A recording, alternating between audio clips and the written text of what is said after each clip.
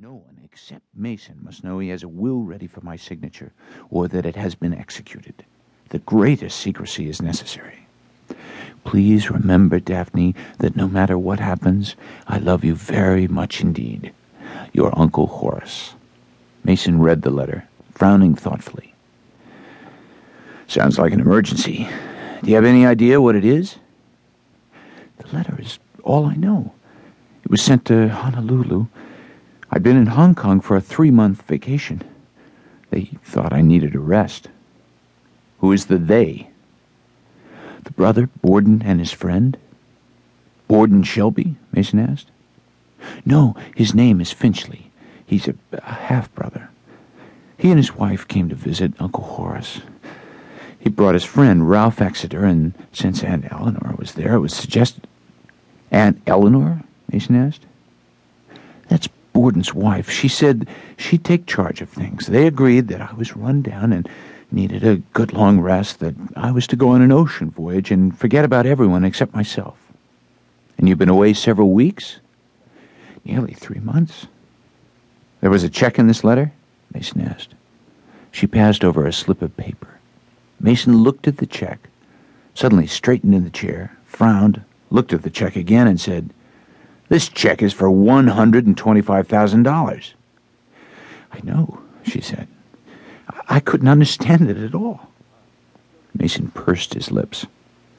All right, let's go to the bank and cash this check. He has a balance sufficient to honor this check in his commercial checking account? That's right.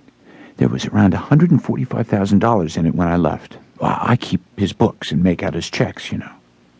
But he signs them, Mason asked. Oh, yes. Mason gave Della Street a troubled glance. That 10:30 appointment, he said. Explain that I've been unavoidably detained for just a few minutes. You have some cash with you? He asked as they started for the door. Actually, I don't. Uncle Horace saw that I had traveler's checks when I started on the trip, but everything was a lot more expensive than we had expected.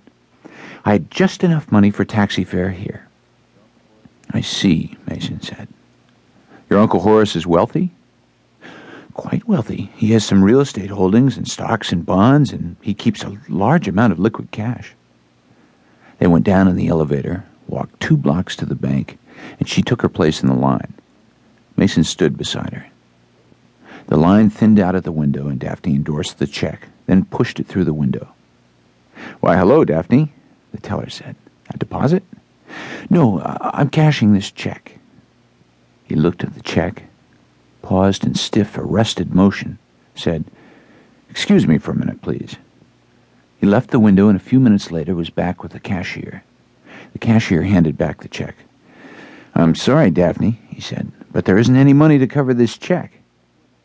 No money? She asked. When I left, there was... The account has been cleaned out by a court order, the cashier said. It's been transferred to a conservator. I think you'd better see your uncle. The conservator asked for the balance of the account and wrote a check for the exact amount, transferring funds to an account in the name of Borden Finchley as conservator. When did all this happen? Perry Mason asked. Day before yesterday. I think I see, Mason said. Mason took Daphne's elbow. I think you better give me that check, Daphne, he said, and perhaps you better let me keep this letter for you.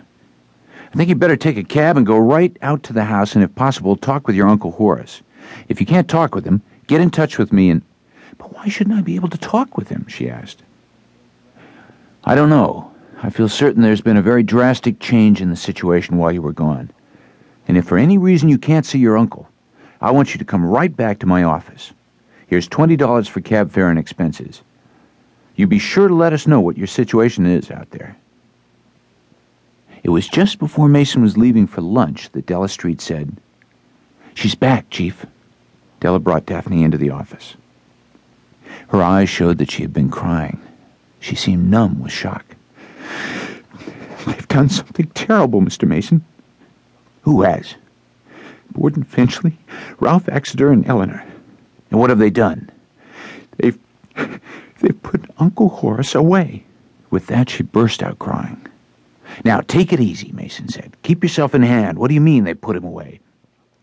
They've had him declared incompetent or insane or something, and they've taken over the